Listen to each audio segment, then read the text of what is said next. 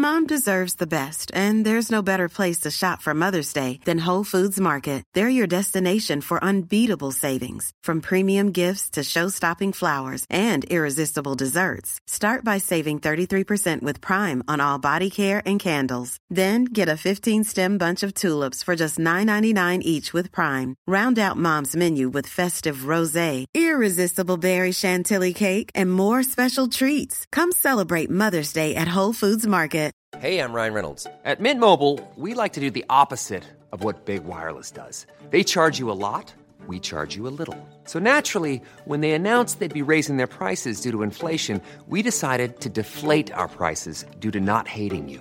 That's right. We're cutting the price of Mint Unlimited from $30 a month to just $15 a month. Give it a try at mintmobile.com/switch. $45 up front for 3 months plus taxes and fees. Promo rate for new customers for limited time. Unlimited more than 40 gigabytes per month. Slows full terms at mintmobile.com.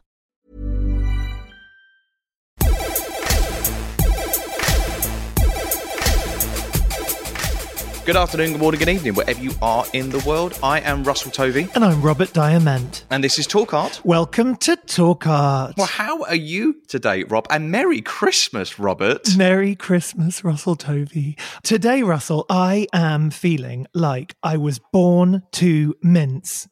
You were. I was. 100%. And for those international listeners who might not understand the word mince, it's not cut up or grinded meat. Ground meat, sorry.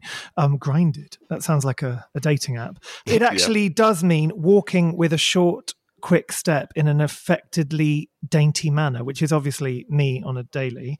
But it's also partly why I am like that is because I was almost like given the agency to by today's guest, because in the mid-1980s, I was probably like 5-6 years old. And I remember he hit our screens and I used to sort of see him on BBC or ITV or different shows. And at the time, obviously those networks were where we all went to. It was kind of, you know, millions and millions and millions of people watching each of these evening shows.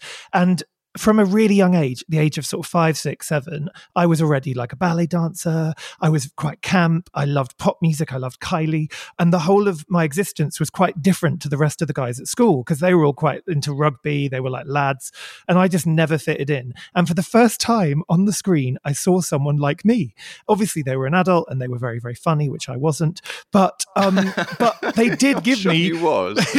They did give me agency and permission and a kind of strength to sort of stand up to the bullies and be myself. And I distinctly remember my brother, who's obviously now passed away, but I remember him being really into our guest today's comedy because it was so kind of left-wing and a relief from the conservative environment that we were growing up in. And it was almost, again, a way of realizing that there was another way of looking at the world. And even though we did love our parents and stuff, a lot of the time, the kind of culture we grew up in was so conservative, as it still is. And it's so wonderful. Our friend Susie just produced Friday Night Live, the kind of comeback version of it on Channel 4. And when I turned it on and saw our guest doing the most amazing stand-up, I was so relieved because we need people like him right now. The world is so messed up. And I think it always probably will be because human nature is just this horrible thing that just goes around in cycles. But we do have to keep fighting. And I think what better way to do that than through comedy and being funny and just speaking the truth. So we would like to welcome to Talk Art for our very special Christmas bonus episode, the wonderful Julian Clary. Hello, it's quite a build-up. I'm worried that I'm going to be a disappointment now. Not at You'll all. never be a disappointment. You're like the most iconic guest we've ever had, I swear to God. I love you so much. I know we've never actually met you, but big fan. Oh, well, happy Christmas to you. Oh, well, thank you. Thank you. Well, we have met, Julian. We've met on a game show, panel show called Just a Minute. Really? Yes, I did that when you was on there. And we also share the same vet. So Yes, I think we met... a few months ago. Now that is glamorous. A celebrity vet. Love this. I think Adele goes there as well, to be honest. I've heard that she's sometimes in there with her He's been pups. my vet since I used to perform with Fanny the Wonder Dog No in way. the 80s. And I used to live just opposite that vet is a housing co-op called Seymour Housing Co-op. That's where I used to live. So, yes, I used to go there with Fanny.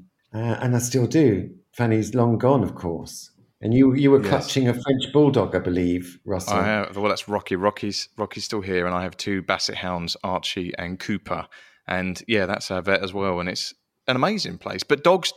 Let's talk about dogs then, because they are incredibly important to you. And you mentioned Fanny, who was part of your act when you first started on the comedy scene, and everyone associated you with Fanny the Wonder Dog.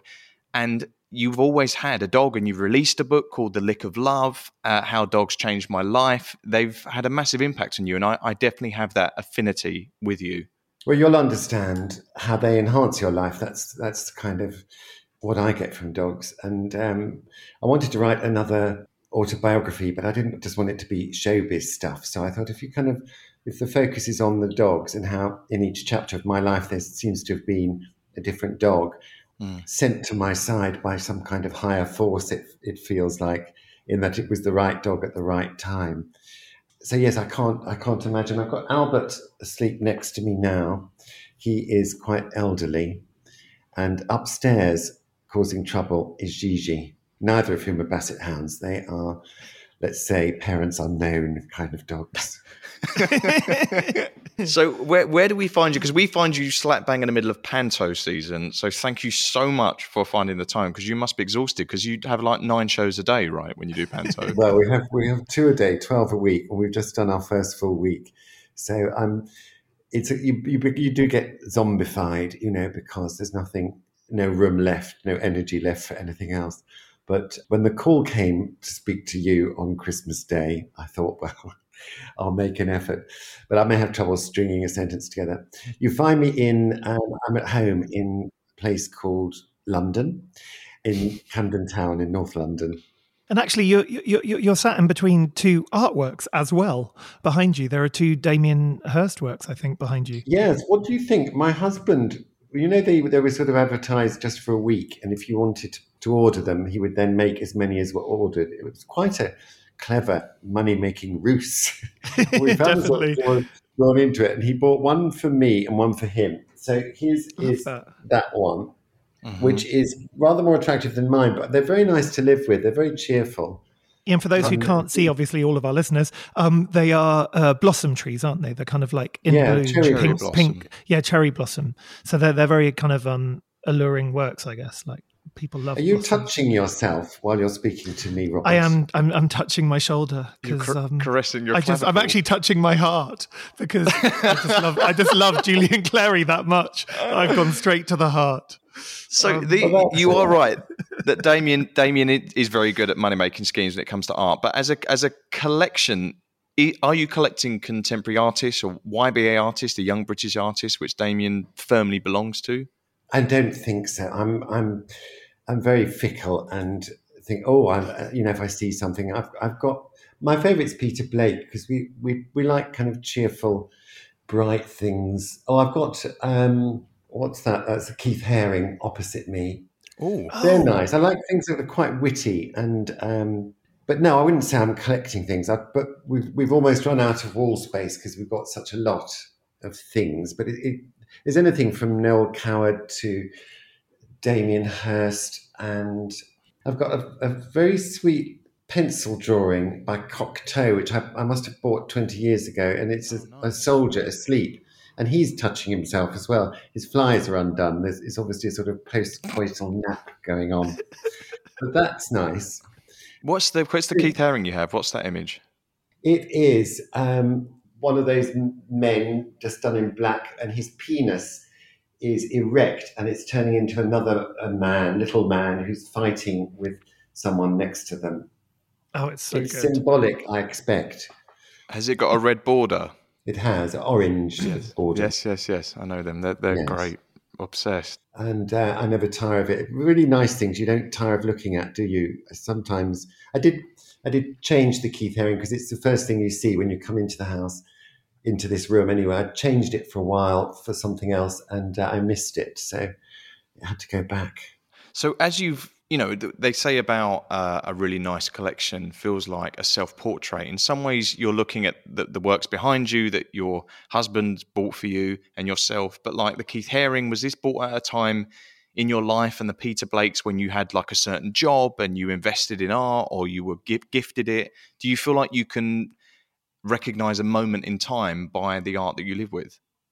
I went through a phase of buying things at auctions when you could do it online. It would be like, I think it was Christie's or something. And I had a bigger house at the time, and you can only see it on your screen as a tiny little image. I thought, oh, that looks quite nice.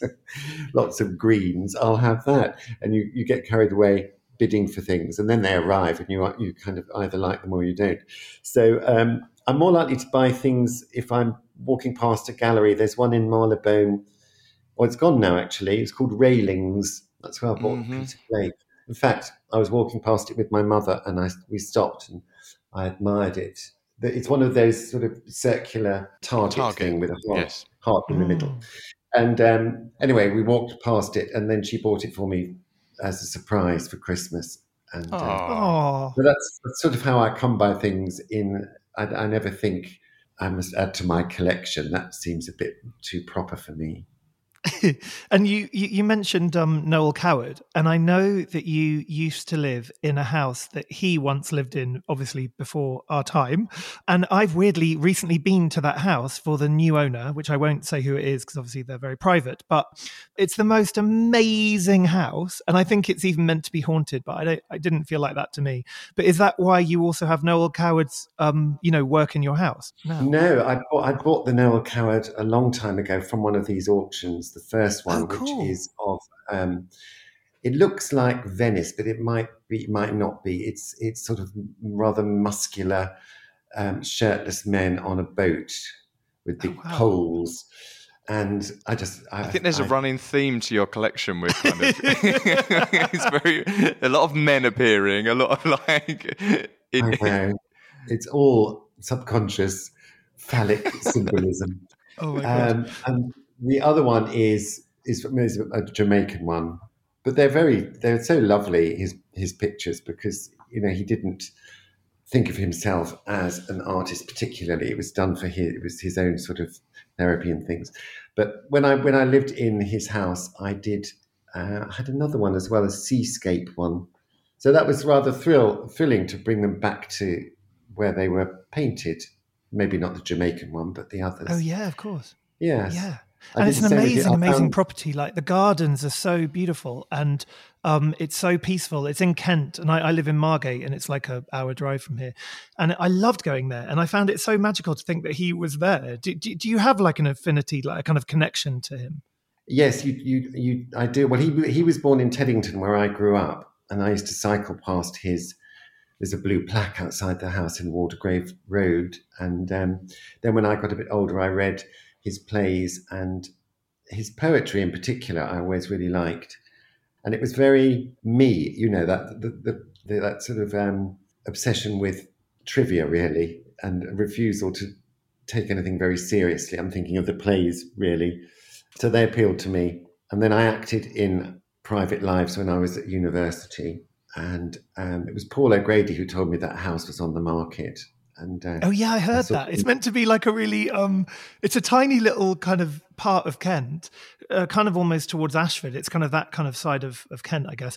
But it's so beautiful there. But I heard loads of other people. I think Alan Carr might live there, and there's lots of sort of forces of comedy there. There's a lot of gays in the village. Yes. Lots of gays. That's enough. A lot of rivals. Yeah.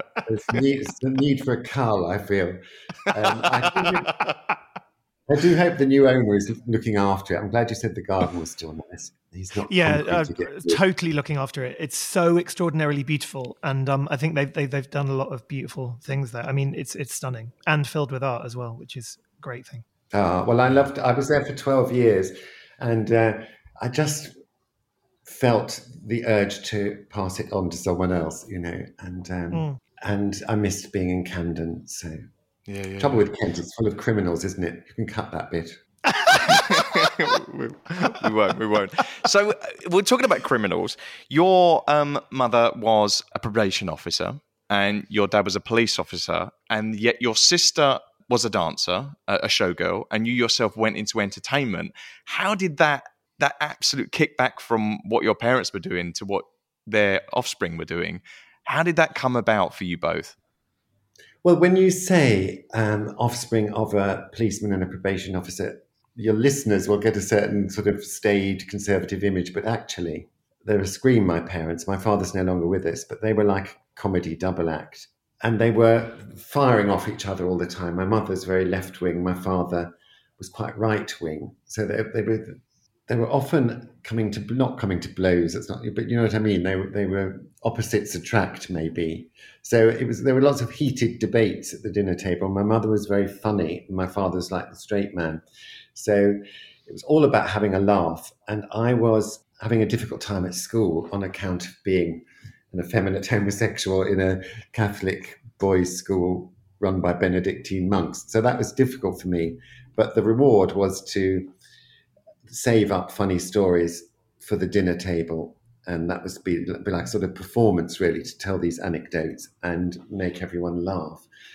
Both my sisters were sent to dance classes from the age of 3. Just because I think that's what you did with middle-class children. I wasn't sent because I was a boy, so I've always been slightly resentful of that. But my elder sister, Frankie, was very good at dancing and became a showgirl.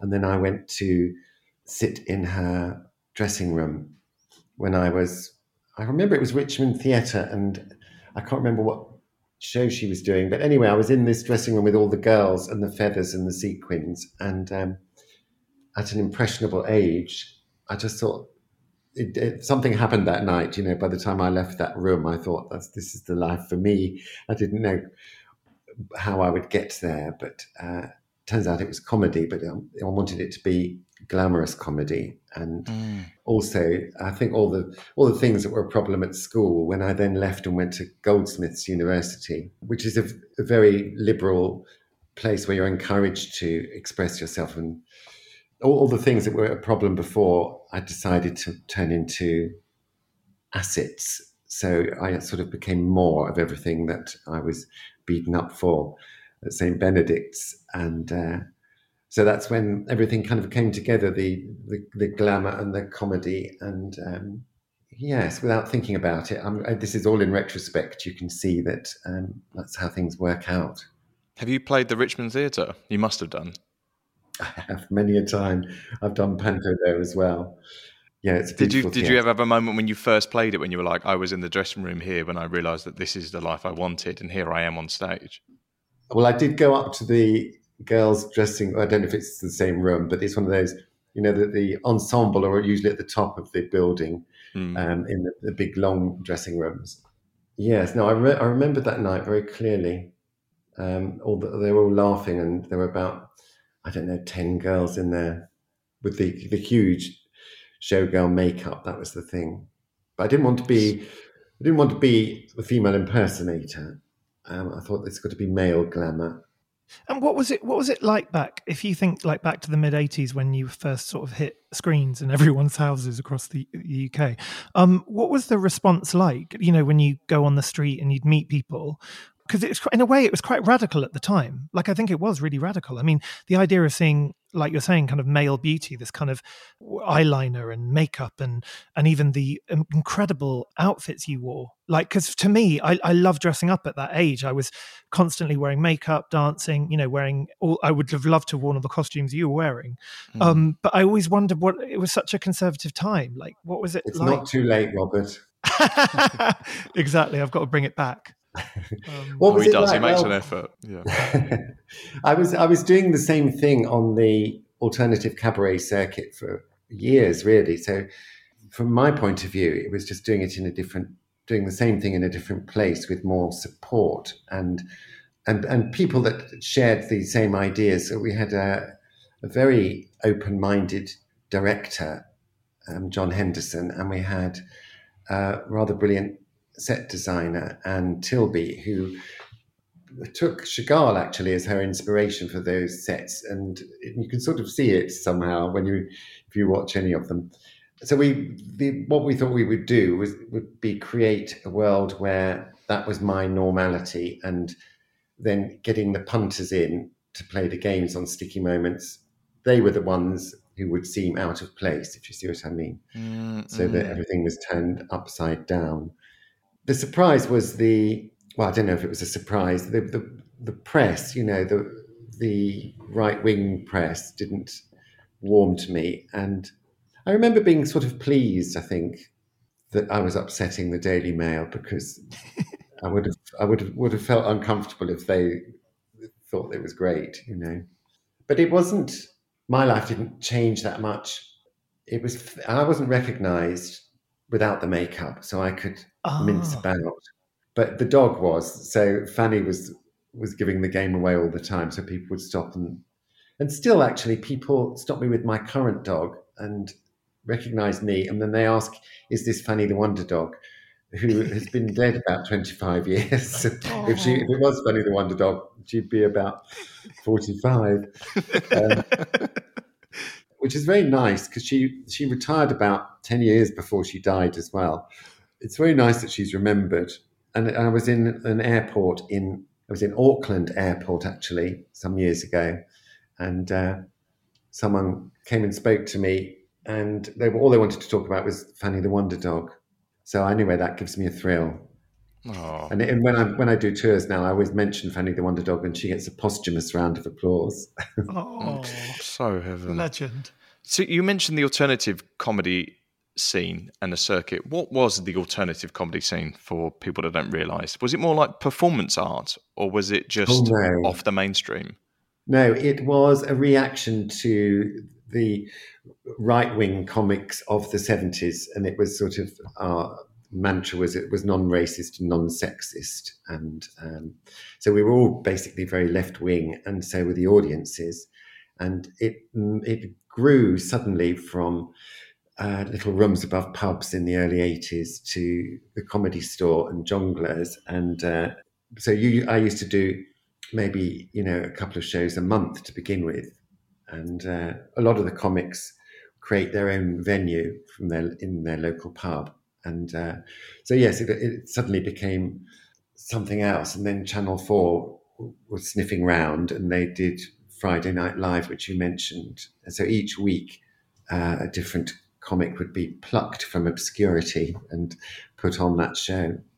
So it was, I don't really think any of us expected it to be a career at the time. I think we were just, where a lot of people who didn't fit in anywhere else ended up on that circuit.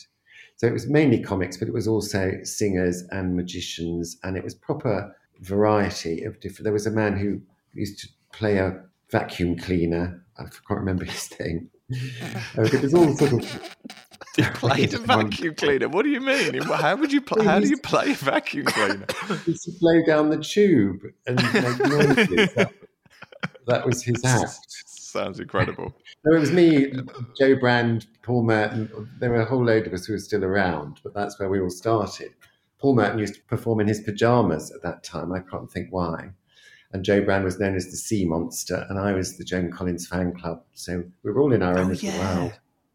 Well, so you mentioned like the performances, and in the fact that it felt very British, I guess, at the time, and it was very political, left-wing political, and it makes me think about Panto a lot. And when I go and work abroad in the States, Panto just isn't a thing. They just don't get it, and it's such a British mentality and sentimentality and a way of getting a message out there and entertainment. Do you find it kind of fascinating, the fact that how much we love Panto and how much it does kind of define us? Like Morris dancing, for example, is something you can never explain. Do you think Panto is an art form in itself, and why do you think we love it so much? It's all different things thrown in. So, it is a story, but it's, well, the ones we do at the Palladium are a variety act, but there's no fourth wall. So you're constantly breaking through the fourth wall to talk to the audience, then going back into character. It suits me very well because you can't be told you're wearing too much makeup. You can't, no one's going to say, well, that outfit is a bit extreme for Panto. And I never imagined I could end up doing Panto, but it is a world that actually suits me. And obviously I just play myself, whatever. I'm the spirit of the beans this year, apparently, but it doesn't make any difference to my performance. Actually, it went horribly wrong last night. I come on as a giant sunflower at one point, and my face is appearing in the middle of a great big sunflower, and I've got this like a Alice band on with all these pointy things which are like the stamen. And so I come on and I say to a woman in the front row, have you ever woken up with stamen on your forehead, madam? I think Americans that do come along, they don't leave totally stony-faced and baffled. I think they get it once they're there. It's just the idea of it. But it also has a sort of coziness to it in that somewhere along the line, good has to triumph over evil and everything has to be wrapped up and you have to have a warm glow about you at the end. That's one of the rules of it, I think. But what do you think it is about, like, the British mentality that we have it, that we've created that? Well, I could go on about Commedia dell'arte, and you can trace it right back to what was performed in the villages of old England. So maybe it's in our blood somewhere, but I don't know about the British mentality. You tell me, Russell. I don't really know. I mean, it's like the Carry On films. It's like we have this Benny Hill, we have this big kind of cartoony energy which we hold dear. I think it's the fact that we have sarcasm and irony, and it's something that, again, you go to other countries, they don't get it. It isn't a thing. But for us, we're able to kind of, you say something and within a split second, you can have a sarcastic or an ironic response straight away, and it just is in our nature. And I think that as a performance or a way of communication is very unique to us, to the Brits. Yes. So you were mentioning Goldsmiths that you studied there. Was this where you studied your A-level history of art? No, that would have been after Goldsmiths. Right? No, before I Goldsmiths. did drama and English at Goldsmiths. I wanted to do drama and history of art, but there was no such course at the time. But I did history of art A-level, and I had a really good teacher, so that how that works. That sort of inspired me. Mr. Innes, and I remember a lot whenever I watch University Challenge, I'd wait for the art round, and my husband's amazed at my knowledge. I'm amazed that I can still remember things.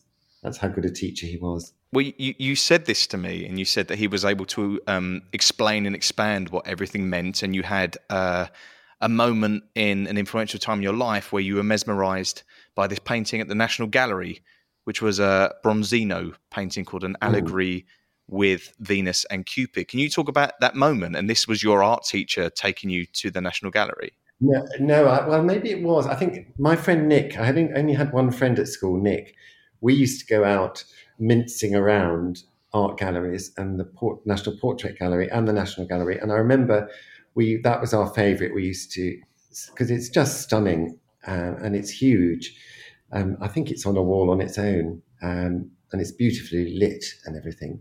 And they've got one of those nice little leather benches opposite, or they did have then. But yes, you're not going to ask me to explain the painting, are you? No, I think I've just read a quote where, well, I would love you to, but you said that you love a painting with a story to tell. And this is a painting for you that has a story to tell. Well, yes, it's all the figures in it are Venus, Folly, Time, and Mars, and there's a little girl sort of peering around in the corner, and you don't notice it straight away, but her thumbs are back to front. Her thumbs are on the wrong hand. I can't remember why, but it's part of the allegory. Oh, so it wasn't a mistake by the artist who couldn't draw thumbs. It was a choice. No, it's not very hard. Bronzino wasn't stoned that day or anything. Well, you mentioned University Challenge and the round, how you always know the art history. So I've actually got 3 University Challenge questions about our history that I would love you to answer. So for your starter for 10, here is your first question. Depicting an impoverished pea picker and her children in 1936, Migrant Mother was a celebrated image by which photographer? Dorothea Lange, Jacques Delano, or Arthur Rothstein? I don't know, because that's photography. I know all about, Renaissance and things. So, do you want to have a guess? Russ, sorry to interrupt, but I actually know the answer because it's in our new Talk Art book. It's actually in our new Talk Art book, yes. Elton John has it in his collection, which is why it's in a pea picker. Depicting an impoverished pea picker and her children in 1936, Migrant Mother was a celebrated image by which photographer? Dorothea Lange, Jacques Delano, Arthur Rothstein? Tim Walker, I'm going to say. It's one of those three. It's a multiple choice, but you can have. Well, It's Robert's itching to tell us the answer. I can tell. It's Dorothea Lange. Yes. Second question. This is we've more done contemporary. Polka dots and infinity rooms with mirrors are a characteristic feature of the installations of which Japanese artist born in 1929? Yayoi Kusama, Tatsuya Miyajima, Yoshimoto Nara. You see, I thought Damien Hirst had cornered the market with polka dots. Did he nick it from someone else then? Yeah, I think so. I'm going to the bottom of the class. I don't know the answer to that either. Rob? It's number one. Yayoi Kusama. Yayoi Kusama. Great. Third question. Oh, Here we go. cool. And actually, one of her mirrored rooms, these kind of labyrinth room things, is on display at the moment at Tate in London, and it's incredible. I think it's a Tate, isn't it? Yeah, I think Tate Modern. there's always a line to get in, but it's definitely worth waiting. I went to the Tate about a year ago to see an exhibition. I can't remember what, and I couldn't find it. It's a very complicated art gallery, isn't it? But did you go to Tate Britain or Tate Modern? Was it one or the other, and you maybe went the wrong The one on the Embankment. Yeah, Tate Britain. Or no, it's Tate Modern as well. One's at the other end at Pimlico, and the other one's down on the South Bank. It was Pimlico. That's the tube station. Anyway, I was probably in the wrong building. Final question. Okay, this is a Renaissance one. It's very Christmassy, this question thing. Which famous Renaissance painting finishes this set of four Let me start again. I'll start, so I'll finish. Which famous Renaissance painting finishes this set of four portraits by the same artist? Lady with an Ermine, Ginevra de' Benci, La Belle Ferrontiere, and what?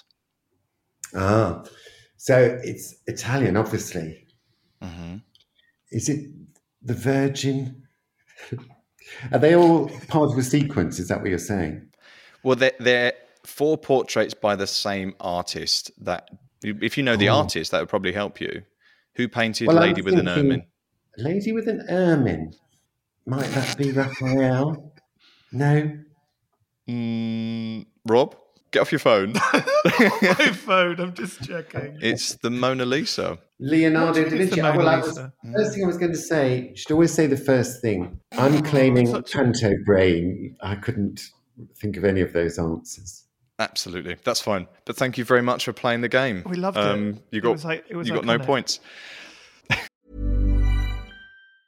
When you're ready to pop the question, the last thing you want to do is second guess the ring. At BlueNile.com, you can design a one-of-a-kind ring with the ease and convenience of shopping online. Choose your diamond and setting. When you find the one, you'll get it delivered right to your door. Go to BlueNile.com and use promo code LISTEN to get $50 off your purchase of $500 or more. That's code LISTEN at BlueNile.com for $50 off your purchase. BlueNile.com, code LISTEN. Hey, it's Ryan Reynolds, and I'm here with Keith, co-star of my upcoming film, If, only in theaters May 17th. Do you want to tell people the big news? All right, I'll do it. Sign up now and you'll get unlimited for $15 a month and 6 months of Paramount Plus Essential Plan on us. MintMobile.com/switch. Upfront payment of $45 equivalent to $15 per month. Unlimited over 40 gigabytes per month. Face lower speeds. Videos at 480p. Active Mint customers by 531.24 get 6 months of Paramount Plus Essential Plan. Auto renews after 6 months. Offer ends May 31st, 2024. Separate Paramount Plus registration required. Terms and conditions apply if rated PG.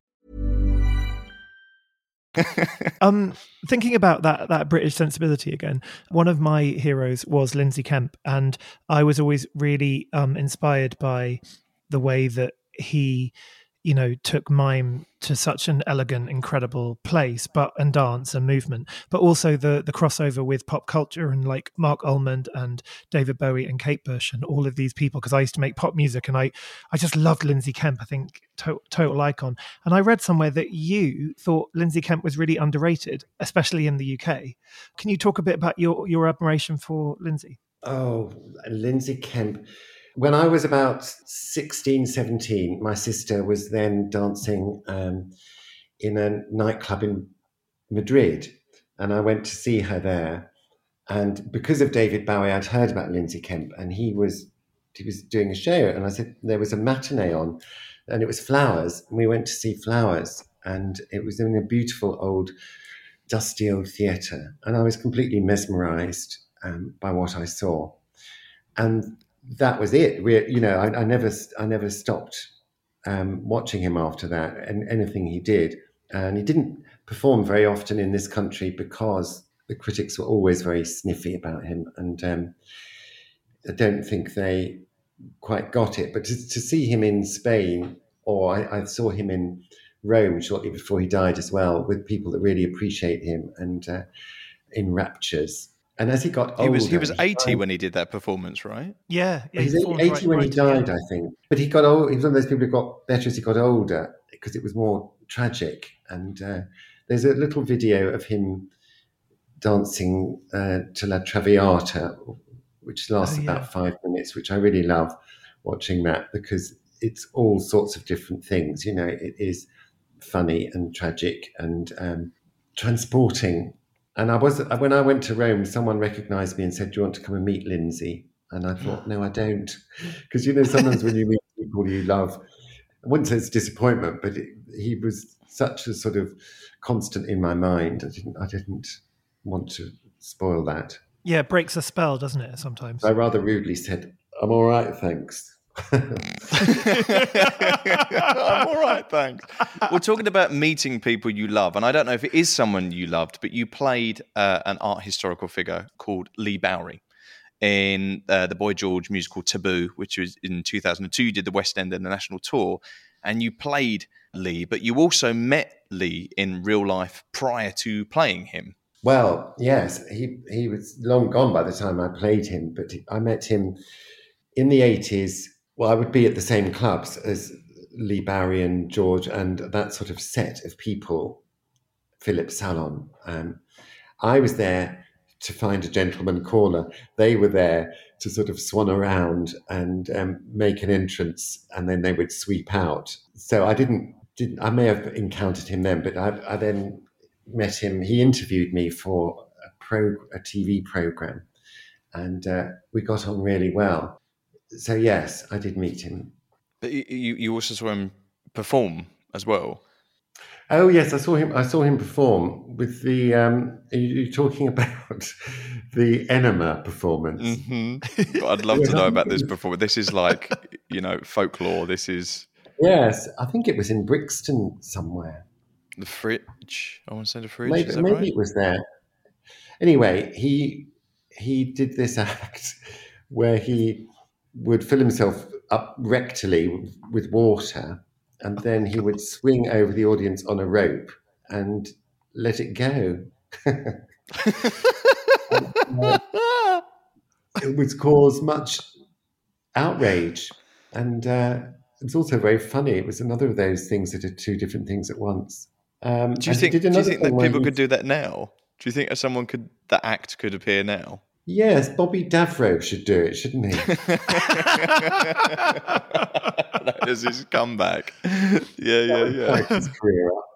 He used to give birth as well. He had, I can't remember who the girl was, but she'd be concealed because he was very large. This girl would be concealed upside down, and then he would lie back and give birth, and he would all sorts of bits of liver and stuff squirting out at the same time. What was it like playing him? Oh, it was great fun. Whether I was anything like him or not is debatable, but I could do a sort of Australian accent, and I love that musical Taboo. And I had those songs like Ich bin Kunst to do. And what's the other song I sang? Oh, I've Had a Man or Two. It's all about him cruising. He was a notorious picker-upper of men in anywhere he could, toilets, Russell Square. I've had a man or two. In fact, I've had a few in dark and dingy places. I can't remember anymore. But they were great songs to perform. And I used to shave my head and have the latex drips put on. Each costume change was a complete makeup change as well. So you'd be red raw at the end of the evening. And you'd have about 3 makeup artists. And you had to get in the shower for some of them between scenes because it's the only way to Really? Oh my God. Yeah. Wow. Do you like a theatre schedule? I mean, when I do plays, you obviously get into the groove of it, but it is quite intense. And if you're saying that even within the production, you're not just on stage and doing it, you've got all these other affectations that are being thrown at you. Do you enjoy the process of doing a play or doing a stage performance? I do. And the more brutal, the better, really. I mean, this panto I'm doing at the moment, some of my costumes aren't costumes, they're scenery. And so they have to be lowered onto me in the wings. And you only wear them for about a minute. But if I'm not on stage, I'm getting changed into something else. And you are dragged around. But it's fun, you know. And earlier this year, I did a tour of The Dresser playing Norman. That's another thing that, you know, wasn't quite sure if I could do it. So I thought, well, I'll challenge myself because it's a big part. There's a lot to learn. So I like that as well. I don't think the trouble is with being a comedian or being me, you know, you need to keep challenging yourself to do different things. So if it was constantly camp comedy, I'd get bored. We'd all get bored. So to do other things every now and then, that's why I do it, because I'm not sure if I can. When did you first realise you were funny? At the dinner table, I think, making my parents laugh. And Nick and I, our way of coping with the situation at school was to laugh about it. And I do think you were talking about how awful the 80s were in that, you know, it was Thatcher and all of that. And that's why alternative comedy, another reason why it came about, because it's a way of sort of diffusing things, and it's a weapon or it can be a weapon. So yes, it's very thrilling making people laugh, and addictive as well. And you also know where you stand, because if you're getting a laugh every 10 seconds or more, that's fine. That's a big tick. When I was doing The Dresser, which isn't particularly funny, no idea if you're any good or if people are enjoying it until you get to the end and they applaud or not. So it's good for the soul, I think, making people laugh. Mm. We've spoken a lot on the podcast over the years with different artists who were living in New York during the AIDS crisis and the pandemic that was in the 80s. And I don't think we've spoken that much about it in the UK. And when It's a Sin came on TV recently, I was really struck by that, because I think culturally you often see the American perspective of it, which is equally, you know, emotional and important and vital. But I also, you know, it sort of made me realize when I was watching It's a Sin that I wasn't really that familiar with what it was like in London, you know, say during that time. And obviously you yourself were, you know, living in London at that time, you were gay. And can you talk a bit about the AIDS crisis and how humour maybe helped you survive in a sense? Yes. Well, I'm trying to think, you know, we didn't really know what was going on for a lot of the time in the early days. You know, there'd be all these rumours, don't sleep with an American, whatever you do. And then people were kind of disappearing. And it wasn't only humour, but it was the whole thing of partying in the face of adversity, because what else could we do, you know? And that going out and having a good time became a kind of statement in itself. And my friend Stephen, who died in, I suppose, around 91, I think he died. Or maybe I may have got that wrong. He was very ill, and he was in the Broderick ward of the Middlesex Hospital. But he would phone me up and say, let's go out, you know, and he would slip out of his pajamas and put his leather jacket on, and we'd go out to heaven or whatever. And then he'd go back to his hospital bed. And, you know, I mean, they weren't thrilled about it, the nurses, but that was the sort of thing that we were doing, and maybe it was avoiding the reality as well. But we weren't weeping into our handkerchiefs so much. It's not my recollection. And then when people died, I sort of felt you had to live your life for them. So you couldn't let it bring everything to a halt. You had to carry on. There's incredible figures in the 80s that stand out and that were living through it and commenting on it, and in some ways controversially commenting on it. People like Quentin Crisp, who's had very kind of controversial opinions to being homosexual. But you hung out with Quentin Crisp and you had this amazing time with him. He had a motto that if you bought him a meal, he would hang out with you. And you had that experience with Quentin Crisp in the 80s in New York, right? I did. We were filming a peculiar program called Desperately Seeking Roger, which was about my search for Roger Whittaker and meeting lots of people along the way. So I did meet Quentin Crisp. And I mean, when Nick and I were at school, his book came, The Naked Civil Servant, came out, and it was a bit like a Bible to us because, you know, one of his phrases where it was about life was like a dash from cradle to grave under heavy gunfire or something like that. And that was how life felt for us. And for all his controversial views, which came out later, at the time, he was like a warrior, you know, to live the way he did during the war and so on. Yes, Quentin Crisp. Don't make them like him anymore, do they? No. And you went to Staten Island with him? On the Staten Island ferry, yes. It was funny because I don't know how old he was then, but you got the impression whatever question you asked him, he had like 4 anecdotal answers ready and he would just reel one out. You know, I live one pale hand or whatever it was. Or I like living in New York because you could hail a taxi quickly. But they were sort of set pieces, which is fine. Yeah. Well, you said talking about books, and as well as being a comedian and an actor and a presenter, you are a novelist, and you have had, you know, Sunday Times bestsellers, and you're currently creating this whole children's book narrative, The Bolds, which I think you have 8 books so far, and you've sold like 700,000 copies or something, which is incredible. And it's about this family of hyenas in Teddington, where you're from, and they are illustrated by someone who's very in demand called David Roberts. And I'd love you to just talk about that whole process of, you know, because for me growing up, and I'm for Rob as well, I think illustration and children's books were so important. And Quentin Blake and Roald Dahl, for me, feel so entwined. And them images are so important to me growing up from them novels. And them novels, especially as a kid, were important. What was it like for you writing these children's books and then finding an illustrator who you felt was really sensitive to your words? Well, they're very heavily illustrated. They're very popular with children that are reluctant readers because I think when you pick them up, you see lots of drawings.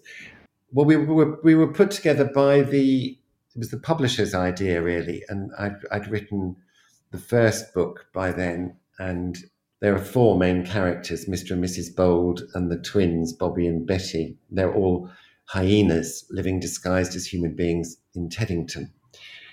And he did a sort of portrait of each character. And it was just one of those moments where it was exactly how I'd pictured them in my mind. Wow. He kind of got it. And he writes very precisely. The lines are very clear. So it's not all fuzzy and sketchy. And he's very interested in like the wallpaper so there'll be a scene in the Bolds lounge where they're all having a laugh, as hyenas do.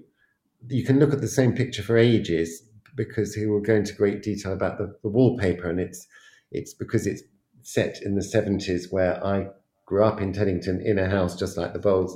He's gone into that whole world of 70s fabrics, and he used to be a milliner, and Mrs. Bold makes her money by making hats out of unusual things like birds' nests and mud and things she finds on the rubbish tip, and sells them at Teddington Market. So that was of great interest to David Roberts because that's his world. And Mrs. Bold wears a big caftan, which is something he saw, I think, in the V&A and wanted to recreate it.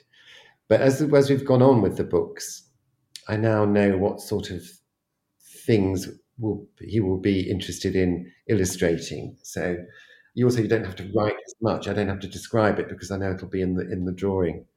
They've actually finished now, the Bolds. The last Bolds book, The Bolds Go Green, finishes with a big party in Bushy Park. And it was only when I was writing it, I realised that it was a finale because all the characters from all the previous books were there celebrating the twins' birthday. So I thought, it's a finale. That must be the end of that. Because when you've written a lot of books of the same characters, they kind of speak to you. They tell you, they live in your head, and they tell you what's going to happen. And they announced it was the end. So that's that. Wow, you must feel incredibly proud of that. Well, what's lovely is I'm used to making adults laugh, and it came about because my literary agents I'd written 3 adult novels and no one bought them much. And she said, oh, well, everyone's interested in children's books at the moment. And it was another of those things where I didn't really think I could write for children. So I thought I'll have a go.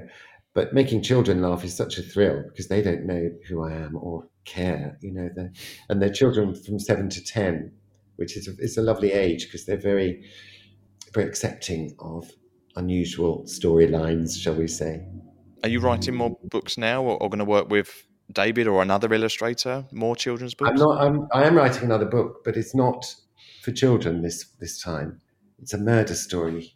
You know the hyenas then. So there was a part of the research for this episode which totally threw me. I never knew you did a TV show called Nature Nuts, which was all about the kind of tour of the UK, wildlife lovers. And you actually met a painter who's like a wildlife artist called Robert E. Fuller in one of the episodes, who'd been like finding all these amazing species of animals and then making artworks of them.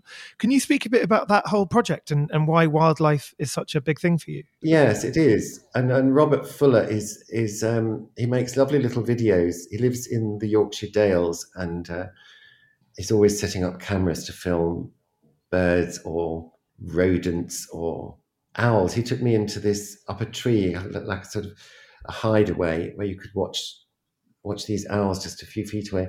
It was an unusual program because it was a sort of synthesis of comedy and a nature program, and they let me sort of do what I wanted with it. So we were going to meet people who were obsessed with different types of animals, and with specialized cameras, film them in the way that they'd never seen before. So I was swimming in the North Sea with seals, with some man who liked seals, and I went up to Scotland to investigate the beavers. That was a very nice episode. Yes, no, I loved that program, and I was sorry it wasn't recommissioned. I think we did 6 episodes, and that was that, gone. The cutthroat world of television. You met an artist on there. What was you saying, Rob? What was the artist doing? Robert Fuller. Yeah, he paints all sorts of animals, but he paints birds of prey in particular with very detailed things of each feather, how they're all speckled and all of that. And he's very handsome. That's a plug for him. And he's handsome as well. Very good. Birds of prey and he's handsome. He's really talented. Check. They're really beautiful, beautiful wildlife paintings. Well, before we got into our last question, do you have you said you had like a coming of age moment, I guess, in front of this Bronzino painting, but do you have regular visits now? I know you went to the Tate and you couldn't find the show you wanted to see, but do you go to like the National Gallery and the National Portrait Gallery when that reopens again? Are these places like regular destinations for you?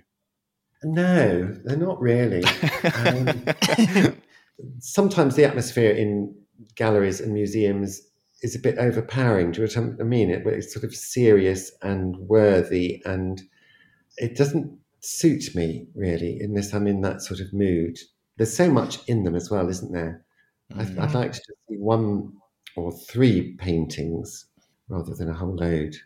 But I think your feelings about art galleries is what a lot of people who are listening to the show feel. They feel like an either intimidation, or they feel overwhelmed with information, or they have an anxiety about how they're supposed to perform or be, or how to navigate through a space. It is overwhelming, definitely. And I think that you walking in and feeling a kind of guilt about not spending time there, or a guilt about not respecting it enough to stick around, but I think that's also completely valid as well. Yes, I think it's that feeling of not belonging, or not understanding, which makes me head for the exit. Yeah, but I think that is the majority of museum goers, and I think that is things like what you're doing for Panto is incredible, because and good Panto and good theatre is that when you're a kid, if you see something like that, it can change your life. You went into your sister's dressing room, it changed your life because you was around that energy and you could see it happening. There's so much bad stuff being made that they just bust people in to go and see it. And there is this sort of thing. I remember seeing stuff when I was younger and I didn't get it and it wasn't very good. But I thought, well, it's on stage or it's on the gallery walls. It's obviously better than I think it is because it's there. So I'm the bad person. I'm the person that doesn't really get it. And actually, it takes a lot of going and a lot of, opportunities to see things, to work out your own critical eye, and to work out your own loves, your own things that you're drawn to. And I think it's the same with, you go and see loads of movies, or you listen to a certain artist's album, or you read a certain writer's books, and you're able to critique them. The more you go to see exhibitions, the more you're able to critique shows, curations, the artist movements, the way the artists are connected to other artists within a generation, intergenerationally between contemporary artists now and, old masters, for example. But it takes a discipline of going and seeing and looking and giving yourself that time to work out what your critical eye is and what you like. Yes, and also what you feel, really. For me, looking at a painting is how it makes me feel is a sort of fairly immediate response. And I need to feel uplifted, really. That's what I like. Yeah, and it seems like that's what your collection is. That's the things you're surrounded by are very uplifting, poppy, bright, strong, positive. I hear what you say about the more you see, the more it's like anything, isn't it? The more buggery jokes I write, the more that occur to me because I can see filth everywhere I look. and the more shows you do with the word mince in as well, then the more you can mince. I've done a lot already. You've inspired us all. So it goes on. Right. Well, we ask every guest 2 questions at the end of the episode. The first is, if you could do an art heist and steal any artwork or object, or it could be anything from around the world, what would it be? We can help you with vans or cranes or helicopters, whatever you may need to help you do this art heist. Okay. So does it have to be a painting?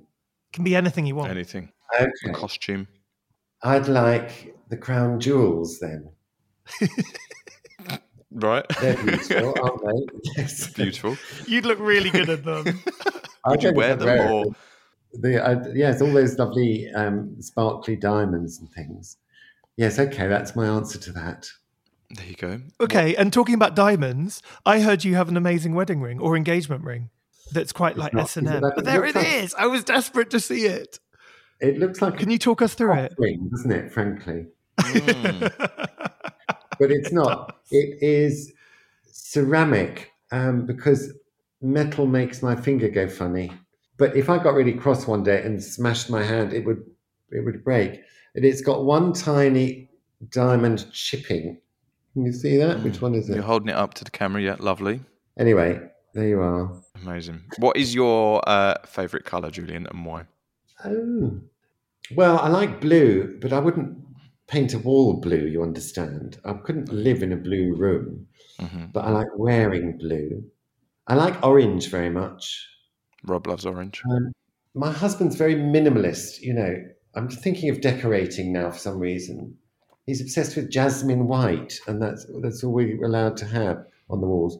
But there's a lot of art covering up the jasmine white. Great. So jasmine white by proxy and blue. And orange.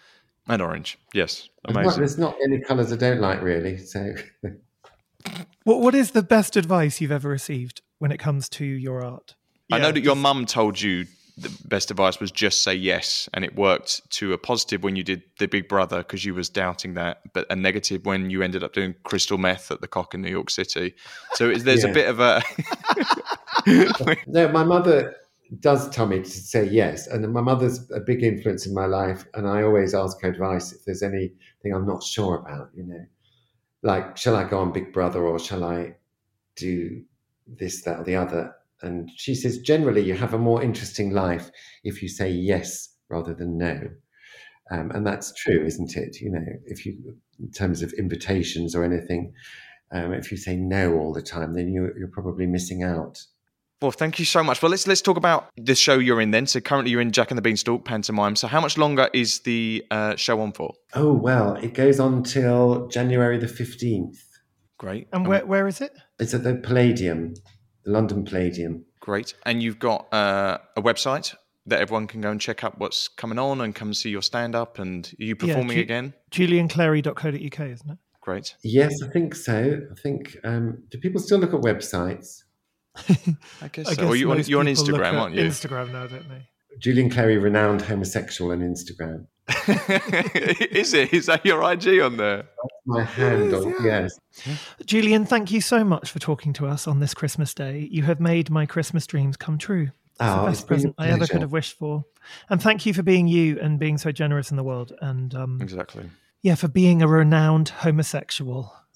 Gives all of us homosexual strength. Thank you. Thank you very much.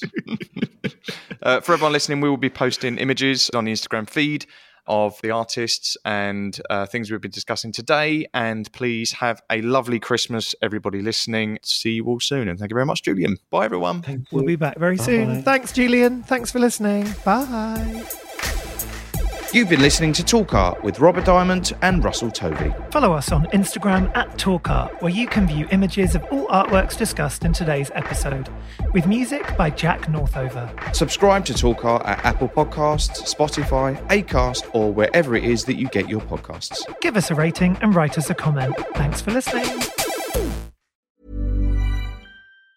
Mom deserves the best, and there's no better place to shop for Mother's Day than Whole Foods Market. They're your destination for unbeatable savings, from premium gifts to show-stopping flowers and irresistible desserts. Start by saving 33% with Prime on all body care and candles. Then get a 15-stem bunch of tulips for just $9.99 each with Prime. Round out Mom's menu with festive rosé, irresistible berry chantilly cake, and more special treats. Come celebrate Mother's Day at Whole Foods Market.